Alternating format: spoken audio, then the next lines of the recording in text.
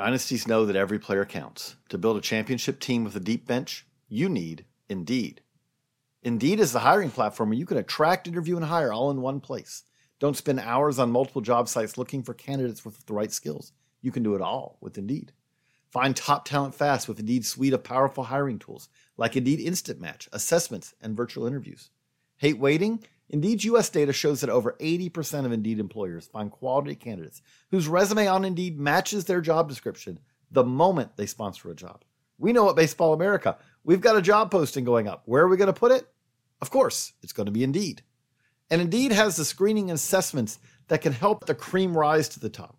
You can select for the skills that matter. With Indeed assessments, you can pick from over 100 skills tests and add them to your job post. That way you can find candidates with the right skills fast. Join over the 3 million businesses worldwide using Indeed to hire great talent fast. Indeed knows when you're growing your own business, you have to make every dollar count. That's why with Indeed, you only pay for quality applicants that match your must-have job requirements. Need to hire? You need Indeed. Visit Indeed.com/BaseballAmerica to start hiring now. Just go to Indeed.com/BaseballAmerica. Indeed.com/BaseballAmerica. Terms and conditions apply. 2-2 pitch. A swing and a long drive. Deep left. Way back. Gone. Hey everybody, JJ Cooper, Jeff Ponce here. Baseball America Prospect Podcast Rule 5 Preview Edition. Version 1 Rule 5 Preview Edition. I cannot promise that you will not hear another podcast from Jeff and I. We both have the Rule 5 fever. We're probably talking to each other too much every day, talking to too many people while we have other stuff to do because both of us love the Rule 5 draft. We are, as we record this on December 1st, we are less than a week away from the Rule 5 draft, which will be Wednesday, December 7th.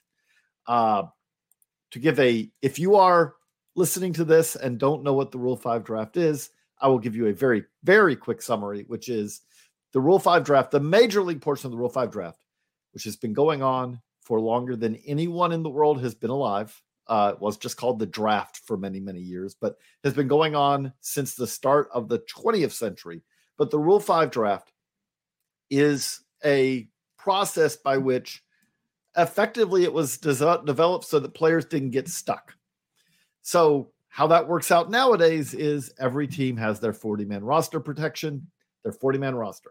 If a player who's signed at 18 or younger has been signed for 5 years, or a player who signed at 19 years old or older has been signed 4 years ago, that player, if they were signed during the season, there's a lot of caveats here, but that player is Rule 5 eligible. If they are not on the 40-man roster, a team can pick them. Another team can pick them. And then that team has to carry that player on their major league active roster. They cannot option that player to the minors for the entirety of the next season. They can go on the IL, things like that, but they also have to spend 90 days on the active MLB roster. If they don't meet that next year, they still have to be carried further into the next season until they hit that 90 days on the active roster mark. That's the very short version of what we're talking about today. Don't think we'll get into any MILB Rule 5 draft preview today. Maybe that's the next pod. But Jeff, happy Rule 5 preview week. Yeah, it couldn't have come at a better time.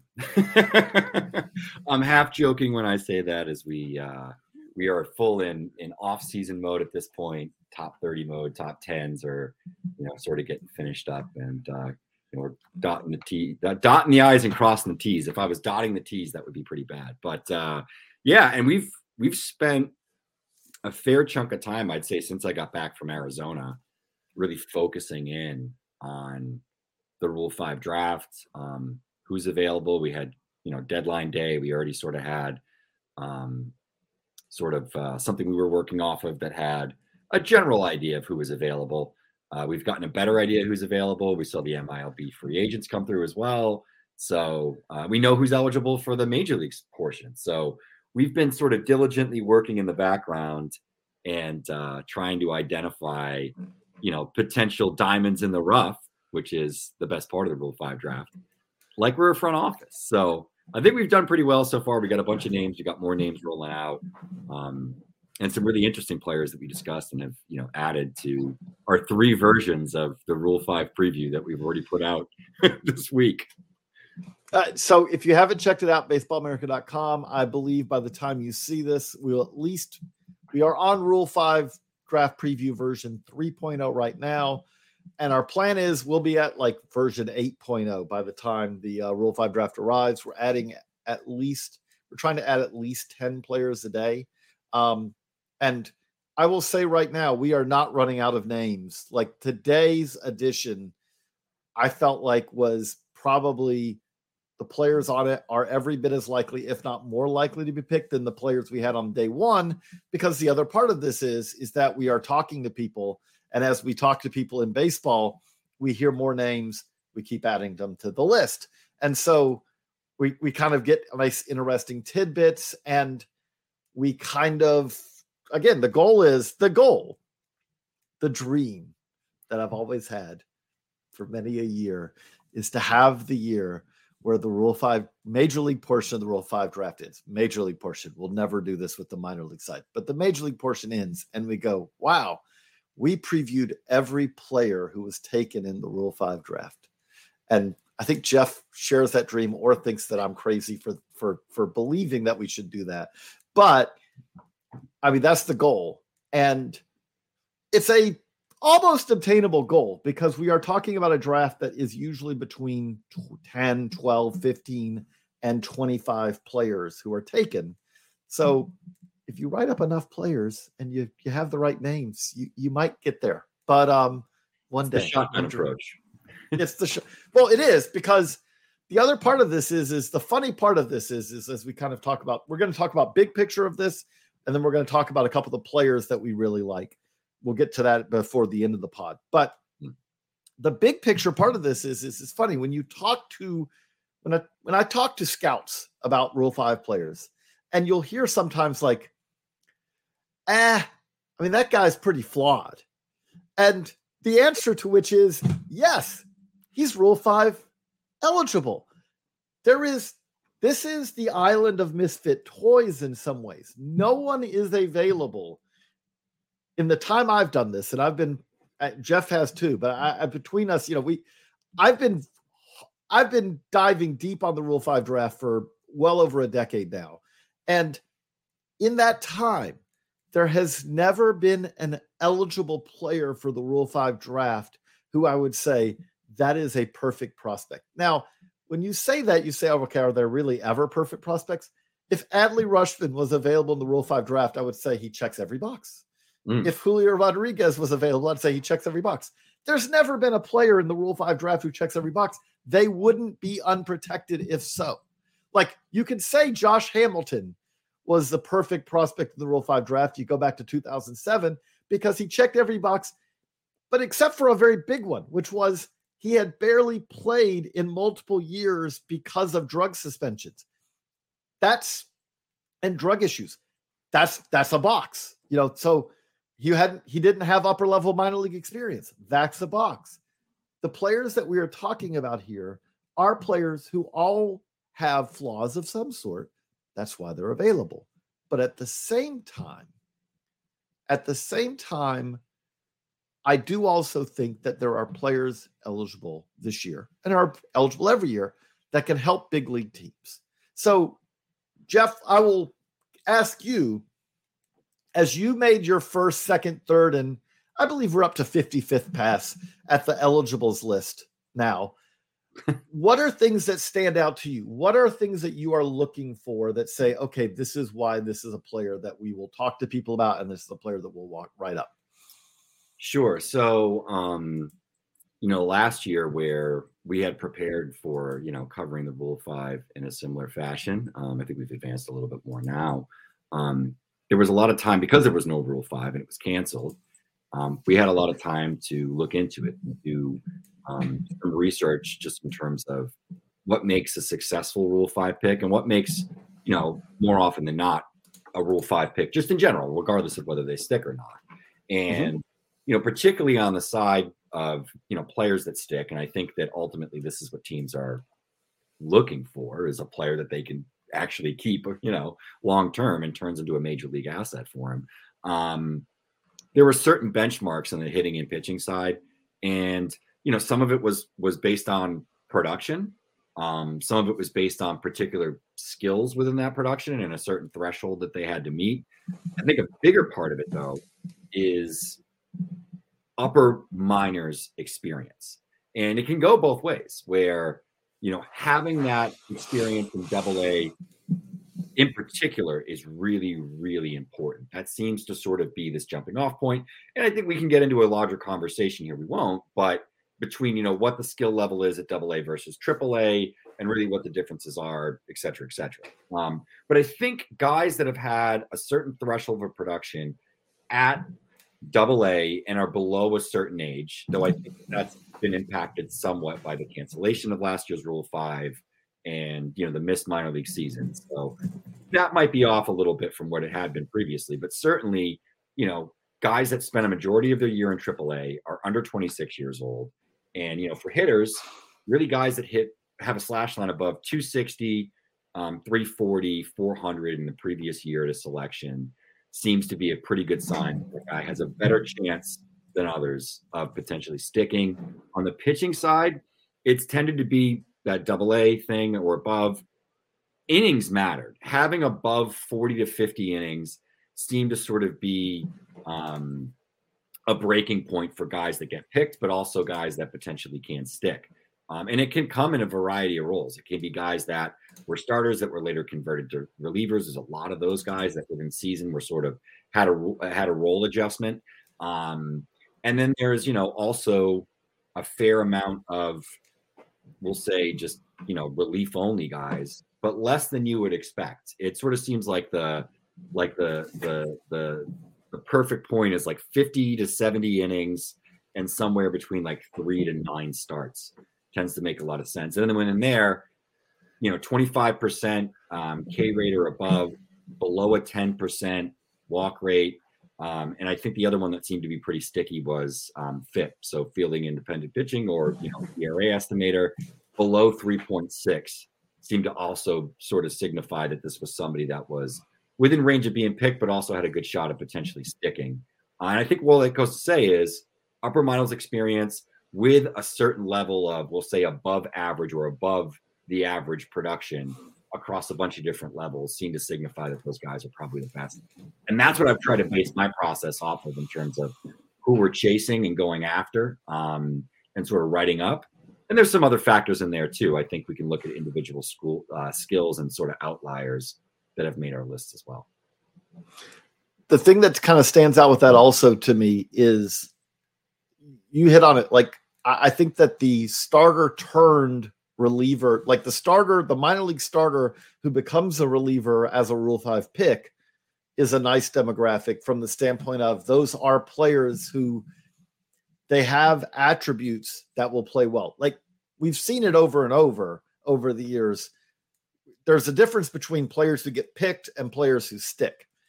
The players that get picked, you will see the big arm guy who it's like, okay, if this clicks, it's an elite reliever, let's say. Mm-hmm. Usually that player, though, is available in the Rule 5 draft because their control is iffy, that it's very shaky, or they're far away from the majors or whatever that is. That player really usually has trouble sticking because the reality of it is that I will back up to say the reality of it is that's usually a player who is stashed, I would say, as a Rule 5 pick.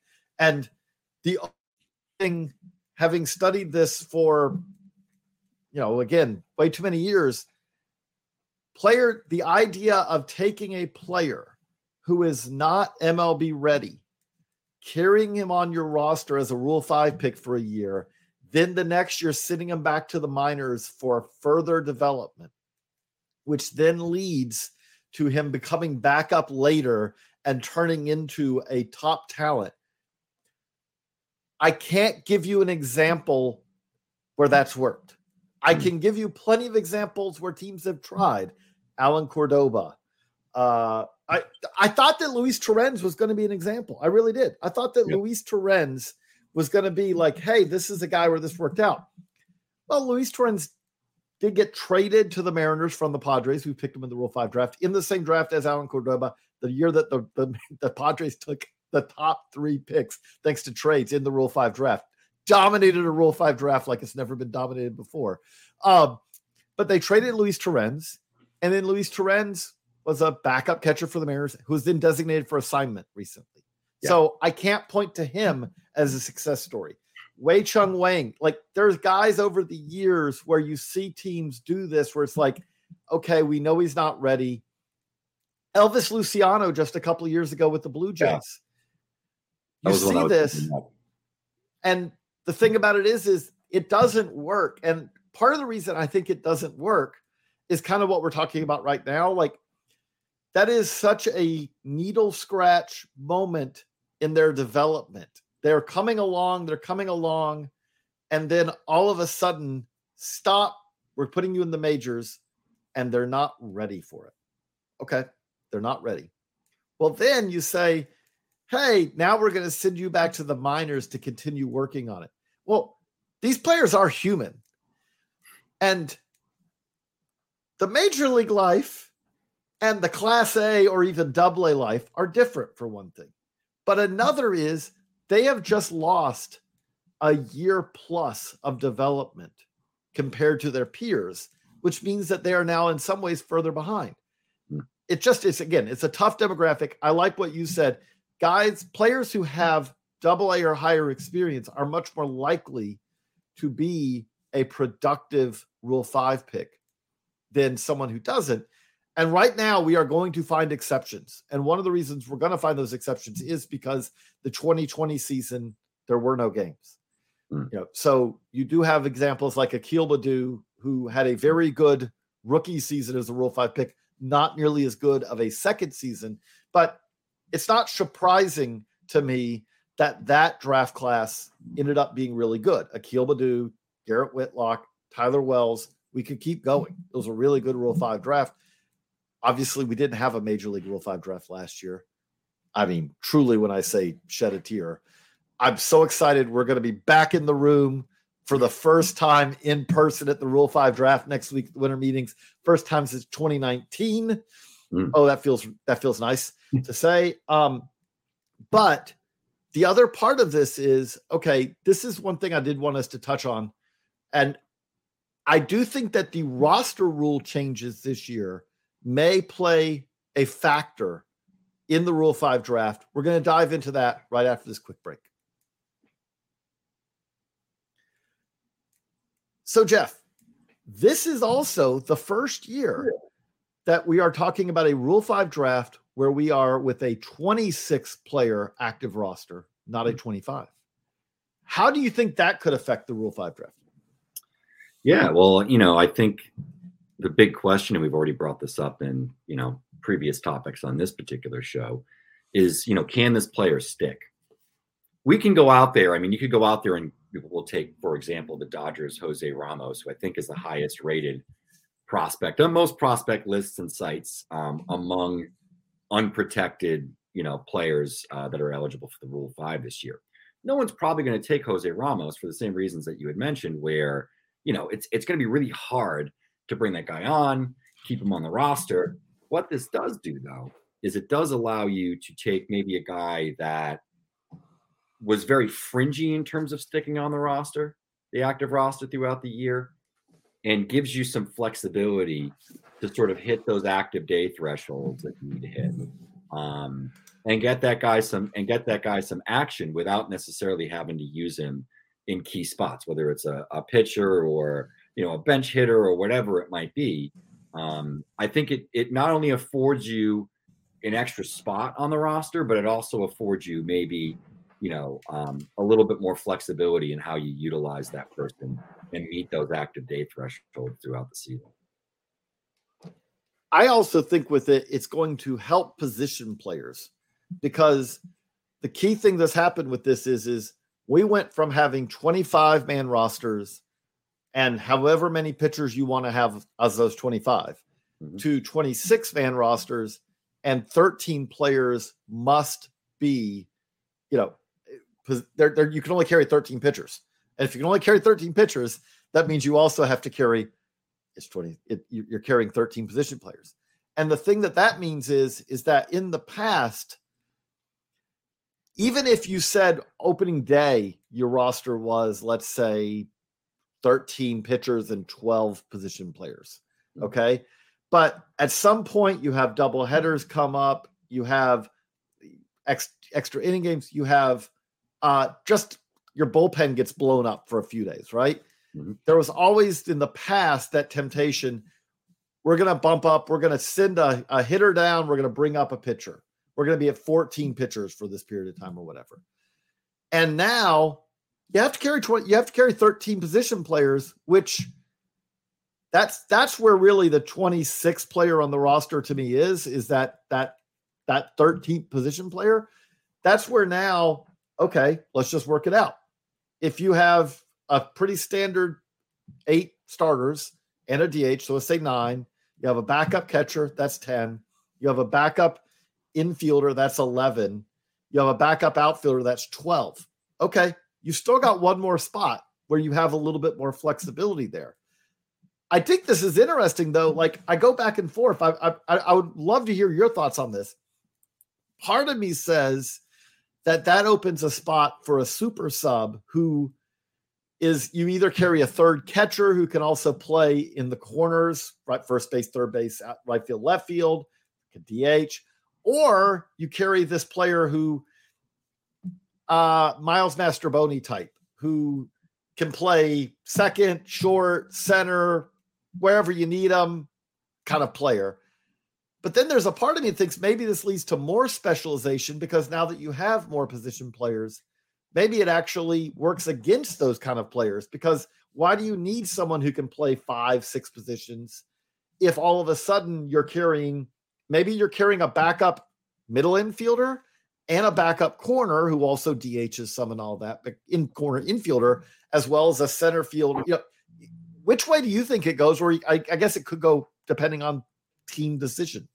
Yeah, I think it depends on what your roster decisions are. Like, if you're an organization that has, a first baseman and a DH that you believe are going to see a majority of the at-bats, or let's even say you have 3 guys that could potentially play DH and platoon at first base depending upon handedness, and you already have those guys in your roster, let's say that they're your 2 or 3 most productive offensive players. It could be whatever hypothetical bottom feeder sort of team. It might make sense to find a versatile position guy with sort of that baseline of offense. You think he can be sort of a fringe average offensive contributor, but can give you 4 or 5 different positions, which could free up some roster spots that you don't already have because you sort of need that utility guy. I think a lot of it's going to depend on what your roster situation is, what your upper minors depth and 40-man roster situation is, because if you have guys like that on your 40-man roster, there's really no reason to take on any additional cost to bring that guy into your organization and potentially block somebody that you've developed and maybe believe in. So I think it's going to be very roster dependent. And I guess this is a bad answer. A very much like from my insurance background before becoming a baseball writer. It depends, JJ. It really depends on, what you're protecting, what you have, protected within your system, but also, the deficiencies of your current 26-man roster and also 40-man roster. I mean, I can see it going sort of both ways, because I could see it being an opportunity for pitchers as well in a particular organization that's maybe shallow in terms of available upper minors, we'll say major league caliber arms, role we don't have to define. The White Sox, someone like that. This could be a win for them where, you're looking to rebuild your bullpen. You might even be somewhat competitive or have a glimpse of a competitive window. And then all of a sudden, you can bring in a guy maybe that throws 97 with a breaking ball. And you're like, all right, this guy could potentially develop into an impact, high leverage arm if everything clicks and we get him with our major league coaches and we think we can do this. I really think it still depends. I think in the end, it provides teams more flexibility to sort of choose their own adventure and choose how they utilize this particular asset, particularly in a draft like this, where there's more talent available in the Rule 5 than there's been in years before, and we have more information on those players. Baseball America, where hot takes go to die and nuance still exists. Like, I agree with you. Okay, I'll just give you, like, this is how my brain works. I've been thinking about this too much. But, like, so I at first constructed a case where it's like the 26-player roster means that I could see how you could say that means that a third catcher becomes a more logical addition than it is in other cases. Blake Sabol, for instance, who's on our preview list, Pirates catcher. Blake Sabol is a catcher, but you could kind of put some quotes around that. Like, he doesn't catcher regularly as much as he also catches in addition to predominantly. He goes back and forth, but he's kind of fringy defensively wherever you play him. He's a corner outfitter / catcher, right? But he can hit. I can see a case where you say, hey, see, now there's the chance to carry a third catcher, and there's value in that. But then there's the other part of my brain that says, well, now, wait a second. So the logic for a third catcher is that it allows you to DH your other catcher some days, or for whatever reason, at some point you got your hit catcher in the game in the late innings, and you want to have someone else, you want to pinch run for him, and then you have this third catcher, or you want to pinch hit for that catcher, and then you have someone else who can legitimately play catcher to go into the game, which keeps you from being blocked from making a decision that can help you win a game. Okay. That all sounds logical, right? Except for one thing. If you're carrying a third catcher who's really more of a bat and is kind of pretty fringy defensively, you are then bringing that catcher into the game in the late innings of a very close game, I assume, because that's why you ended up lifting the couldn't hit or couldn't run catcher and replacing him. Mm-hmm. So you're saying I'm going to put my fringiest defensive catcher in the game in the 8th or 9th or 10th, let's say, especially in the 10th, and there's a Manfred man standing on second base to start the inning.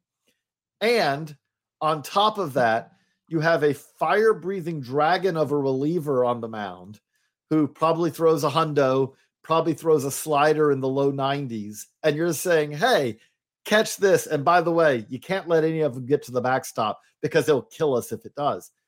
I can see then the argument that that's the player that you don't ever want in that situation. So why do you need to carry a third catcher? Again, these are questions that are fascinating questions, but ones without easy answers because it depends on the situation. I was going to say, like, on the catcher thing, expanding on that a little bit, I could see a situation where a team has two catchers on the roster right now, and they have a catcher that they think, we'll use an example. Let's say it's Gary Sanchez. So they think Gary Sanchez at this point, we can't fix him. The defense, it's just not going to happen. But we do believe in the bat. We think if he was fully focused on hitting all the time and didn't have to worry about the defensive work that he was putting in there, was putting that time in the cages, et cetera, with our hitting coaches, we think we could turn him into an above average DH that in a pinch can catch. Maybe that makes a guy like, this is one we'll write about that hasn't been added yet, but Pedro Pages from the Cardinals, who was voted internally by their organization the best defensive catcher in their minor league system. That included the other Julio Rodriguez, who's a good defensive catcher. That includes Ivan Herrera, who's been a top 100 prospect at points in time. It was Pages. Pages can hit a little bit. The issue with Pages is swing and miss. Strikes out at a high rate. He's going to be a guy that's going to strike out 35% of the time. Can walk a little bit, and there's certainly some power there. He's shown instances throughout his professional career and dating back to his time as an amateur in college that he can hit. So a conversation I had with somebody in a front office over the last couple of days about Pages in particular was, if this guy can catch and he can provide you, we'll say, some of that late inning defensive value because he is such a good defensive catcher. And he has this tool where it's above average power. Maybe that plays from time to time, but he's going to strike out. It's going to be below league average. A lot of guys like that get carried now anyway. Austin Hedges got carried like that. Sandy Leon was a championship caliber catcher, for the Red Sox, and then was traded to playoff teams as they were making a push late in the year over the last couple of years. Guys like that can stick. So I do wonder if maybe with that extra roster spot, it could open up an opportunity for a guy like Pages, where he can be, be a defensive backup in those late inning situations, can be really reliable, can't handle the fire breathing dragging at the end of the game, but it allows you to take some of the pressure off of, let's say, your middle catcher, your guy that catches pretty well, hits pretty well, and also that guy that really should be a DH and allows him to move over to a full-time DH role.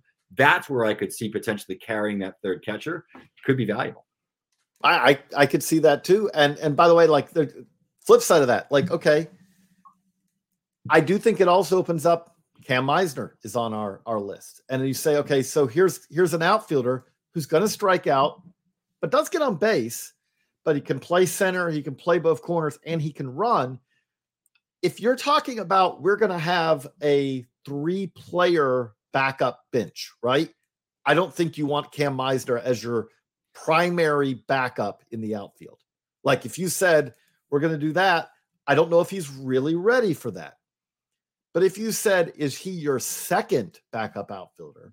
Well, then it becomes a little bit different story because you say, I always envision this. Like, again, my brain works weird. I think that part of the Rule 5, if you're going to take a Rule 5 pick, part of it you have to think about as an organization is the conversation at the end of spring training, which is you have to kind of try to win over the manager for why. Back it up a couple of years, the Elvis Luciano conversation had to be a rough one, which was, yeah, we think that Elvis Luciano should be on this roster. Elvis Luciano, if you do not know, had basically no time above. It was a weird case where the other case for a Rule 5 eligible is if your contract is ever voided and you sign a new contract, I don't care if you're 18, 19, 20, the whole 4 or 5 year thing gets thrown out. You are immediately Rule 5 eligible if you're not placed on the 40-man roster that next year. Elvis Luciano was an example of that. So he was picked by the Blue Jays, having never basically played above rookie ball, short season ball. And so that conversation was, carry this guy. No, he's not ready. No, you're only going to put him in utterly blowout games that are out where you're behind, because you wouldn't put him on a blowout win because you're danger that not being a blowout win anymore. That's a rough conversation.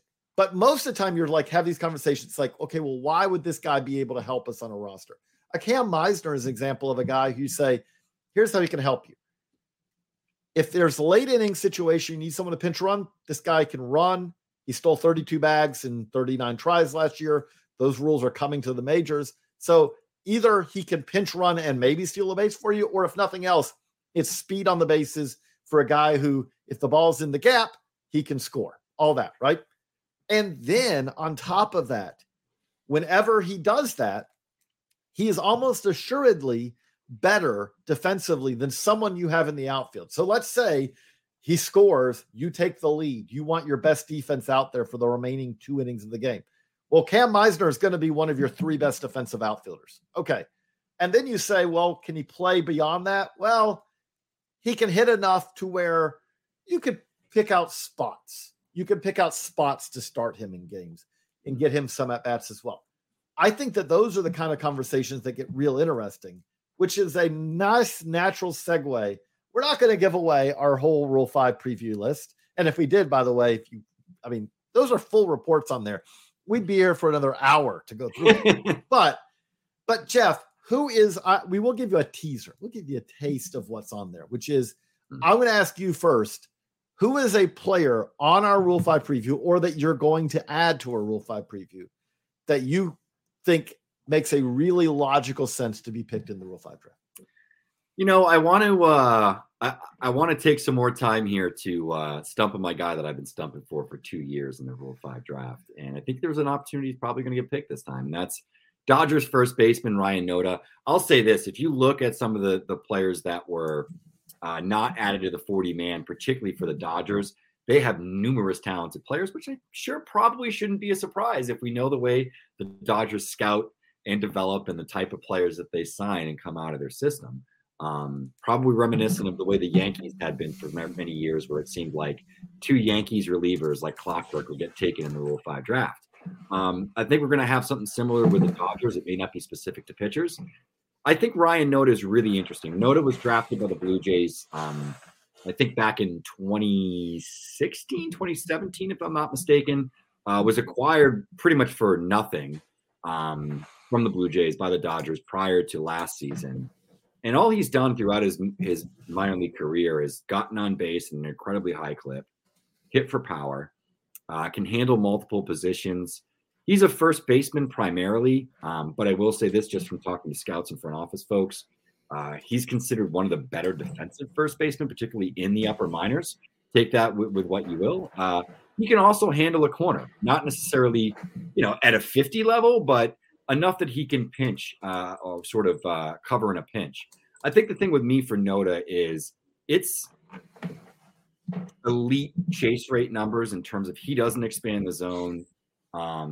It's a plus approach. It's below average bat to ball skills, but he's about a 70% contact hitter over 2 years in the upper minors. So not a number that, completely scares me off. And he hits for plus power and he doesn't have to sell out for it. So I think this is a guy that, I'm willing to say, we talked about hot takes dying. Maybe this is a bit of a hot take. I'm willing to say that he's at least better than 10 starting first baseman in the major leagues right now. That is a hot take. There's not enough nuance to that, Jeff. You gotta dial it back a little bit. I look at his ability to get on base. I look at the power. I don't think the contact is that much of a deterrent overall. And the fact that he's actually a good defensive first baseman and can provide some value there. I look at some of these guys that are playing first base on a daily basis, and you can't tell me that Noda doesn't have more upside than Bobby Dalbec does at this point. I think he does.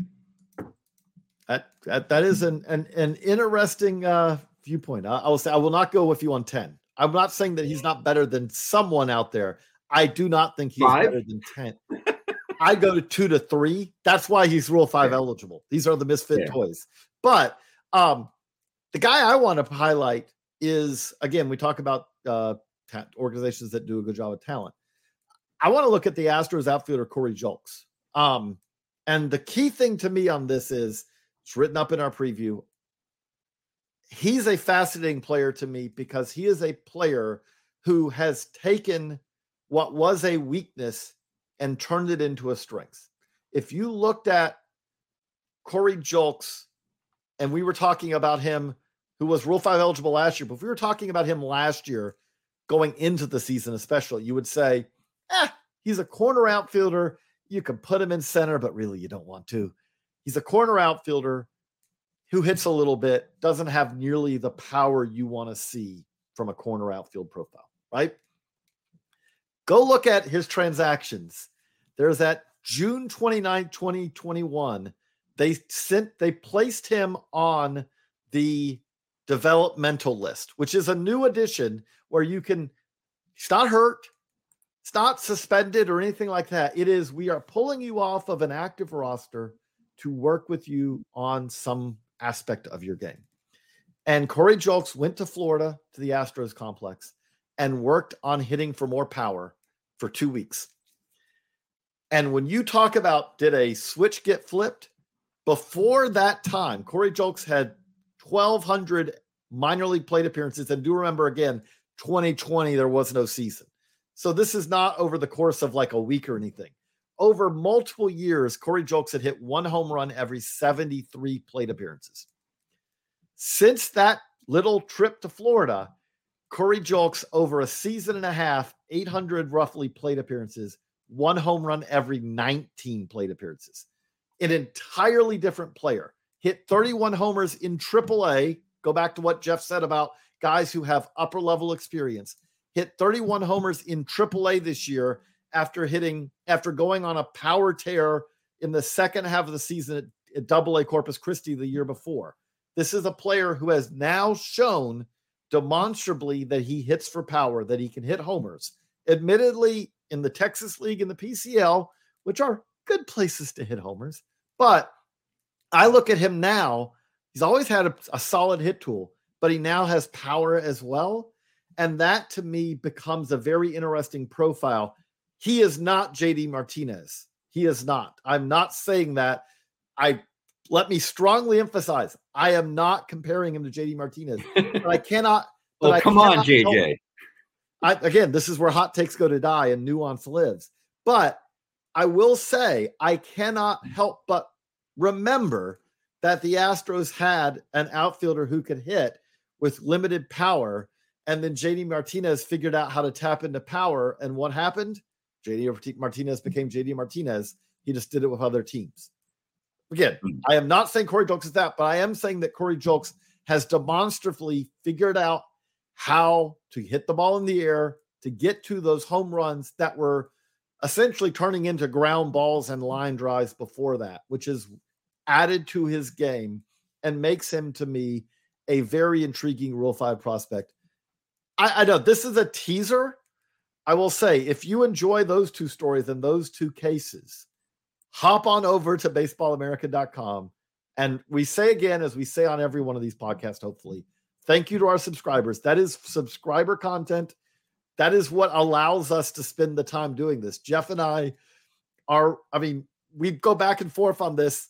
Jeff was working on this until I don't want to know how late last night. I get up in the morning, I take my kid to school, and I knock out like 3 or 4 of these reports every morning. So before the day really gets going, because we also are working on our top. Jeff has 2 top 10s and top 30s for the West that he's working on. I've got 3 top 10s. I've got to finish top 30s. I got to finish for the handbook. So we got a lot of other stuff going on, but thank you, subscribers. This is what allows us to do. You are allowing us to fulfill our dream. And right now, Jeff and my dream is to cover the Rule 5 draft in the way that you deserve. And so thank you. If you check it out, baseballamerica.com, I believe we have 35 right now, 35 reports up. If you're checking this out on Thursday, we'll have 45. If you're checking it out on Friday, you'll have 45. If you check it out by Monday, you'll probably have 65 reports on there. And by the time that we're going to be at 100, probably by the time the Rule 5 draft rolls around on Wednesday. Jeff, that was a long dialogue by me, a long monologue by me. Before we wrap this up, any other Rule 5 aspect that we haven't covered that you think that people should know about? Yeah, well, there'll be an article coming out on this, and I think maybe in our next Rule 5 breakdown, we can talk about it a little bit further. But I think the impacts of the 5-round 2020 draft and the pandemic are still being felt. And we actually haven't even seen those sort of waves under the ocean really hit the surface yet with the Rule 5 draft. That's coming in 2023, and it's going to have an impact on how many players are available. Just based off the sheer numbers. You had a 5-round draft. You had a little bit under 200 non-drafted free agents. And when you compare that to 40-round drafts where you had well over 900 players signing each of the 2018 and 2019 seasons, there's a big difference when you look at how many college players will be available next season. There won't be an international class that becomes available in 2024. That will be the first year that those high school players are available. So there's going to be a lot less players overall. There'll be a lot less hangover from the 2020 college class and that 2024 class. So we really may not see a return to normal with a Rule 5 draft coming up until 2026, when all of these classes have sort of fully filtered out. And then we'll move on to a 20-round draft, which, again, has an impact on what the overall numbers are. I feel like that 2 years from now, when you take away the lack of an international class, plus it being the first year of high school players, but, there being a smaller class of high school players, we may be able to write up every first-time eligible Rule 5 draft. We're not going to do that, but we probably could, because there will be that many fewer. I mean, it is going to play an impact in this. This is the last normal one. The other thing I did want to end it with, and we might have a piece up before the Rule 5 draft on this if we have time. But the other part of this that is worth remembering is because we didn't have a Major League Rule 5 draft last year, please shed a tear with me on that. But because we did have players who potentially would have been picked, who were available, but there was no draft, so they weren't picked. And Oscar Gonzalez, who played a key role in the Guardians postseason run, was a regular for them, and at sometimes was their entirety of their offense. Oscar Gonzalez is an example of a player who he may not have been there if there had been a major league phase of the Rule 5 draft, because that they tried to protect everybody, but they couldn't protect everybody. And by the way, that's the other thing I think it's worth also adding on this. You're going to see the same teams' names. Like, there's a reason that we've got a lot of Rays and a lot of Pirates and a lot of Guardians and a lot of Dodgers. There are teams where you're like, I'll wrap it up with this. If you look at the other reason I love the Rule 5 draft, and by the way, one other thing I love about the Rule 5 draft is it changes lives. If you are a low bonus signing minor leaguer and you get picked in the Rule 5 draft, your life is better from day one. Yeah. If you never are on a big league opening day roster, if you get sent back, you now have become a player who's been on the 40-man roster, which means that your minor league salary takes a nice big jump. If you make it for a month at the major league level and then get sent back, you probably will make more money in that month than you made over the entirety of your minor league career. Again, other than the signing bonus if you got a big bonus. It is a life changer that way. But the other thing it does, you saw this at the roster protection deadline, which, to Jeff's credit, I was busy in top 10s. Check it out if you haven't. Jeff wrote up every player, every prospect who was added to 40-man rosters. With the exception of John Singleton, who's not technically a prospect. He's not a prospect anymore. He had graduated from prospect status. But Jeff wrote up everyone with the full report, which is awesome to check out at baseballamerica.com. But the other thing with this is it forces teams to make decisions. We see this every team. Like, I'll give you an example, which again, there's a story at baseballamerica.com. We love covering this. There were 10 first-round picks who were left unprotected, first-time eligible first-round picks who were left unprotected. That was that inflection point, that decision point where teams had to essentially lay out their cards. They may say before that, we're hoping this player develops. Okay, maybe he's developing a little slower than we would like, blah, blah, blah, blah, blah. What they actually said, though, on roster protection day is there's no other way to put it. If you are not protected the first time you are eligible for the Rule 5 draft, what you are saying is this player has not developed as we hoped they would develop. Mm-hmm. Simple. If you're a first rounder, if you're a 10th rounder, it's a different story. If you're a first rounders always get the benefit of doubt when it comes to protecting them. Greg Jones with the Rays did not develop this year as they had hoped. He had a poor year at AA. He got protected. Why? Give the benefit of the doubt to the first rounder. Those 10 first rounders who were not protected, that is an inflection point. That is a decision point. But we also saw it with trades. When we talk about teams that are deep, look at how many trades the Rays made right around the deadline, because they had players like Miles Mastrobuoni and Xavier Edwards and Brett Wisely, where JT Chargois, where it's like, okay, guys who on their roster are in that 35th through 45th players as far as a 40-man roster. There are other teams just like, this guy's easily going to make our roster.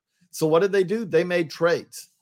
That's another point of this. The idea of it is that instead of a player, to take Ryan Noda as an example, instead of a player being the 45th player in the Dodgers organization, which may not lead to a big league job, it may be the opportunity for him to go to a less talented, less deep organization and get a shot. That's the point of the Rule 5 draft. Going back, I mean, really, if you go back to the start of it, and this is, I could go on about the Rule 5 draft for way too long. But if you go back to the start of the Rule 5 draft at the start of the 1900s, why did it arrive? It was because you had players who were being stuck at levels below their level of talent. And I'm not talking about just the majors. I'm talking about they were in Class A and they should have been in AA, or they were in Class D and they should have been Class C. And what it meant is it was at a time where every player was under contract in perpetuity. It meant it was a way that if a AAA team saw a player who was worth being on their team, it was a way to acquire that player, to draft that player. If a major league team saw the same thing, it was a way to acquire that player. That's what this still does now. And that's why I still think that the Rule 5 draft, and especially as much as the players who get picked, the mechanisms of having to protect players on a 40-man roster and the risk of losing players if you don't. If you take that away, the structure of this kind of loses something, because you need to have a way to force teams to make tough decisions. Because if they left to their own devices, they're going to keep kicking the can down the road because they want to just hold on as much talent they can. That's what I love the Rule 5 draft. Jeff, I will give you the closing comment, because again, I just get worked up and just go on monologues here. Yeah, no. I think there's a lot of content to come. Excited for how many of these players that we end up just writing up and covering, sort of seeing what direction teams go. And then you'll also get sort of a follow-up from me where I'll continue building my fictional expansion roster, and the Rule 5 draft will be a heavy portion of that, and players that were available for the Rule 5 draft and unprotected, I don't know, it might just be available in my expansion draft. So I'm paying close attention. We have a lot of different content coming out, hypothetical and reality based, on the Rule 5 draft. And I just want to thank all of our listeners and subscribers. We'll be back with more Rule 5 draft coverage from the Rule 5 draft. And that's, we will be keeping the coverage coming. I promise you, if you care about the Rule 5 draft like we do, we will, we're both going to be in San Diego. We may do a live stream basically the night before, possibly. We'll see. Like, depending on if we have time and internet that will do it, but we'll see. But at least we will be, I'll be shocked if we don't podcast again about the Rule 5. Oh, I think we will. So, but for Jeff, I'm JJ. So long, everybody.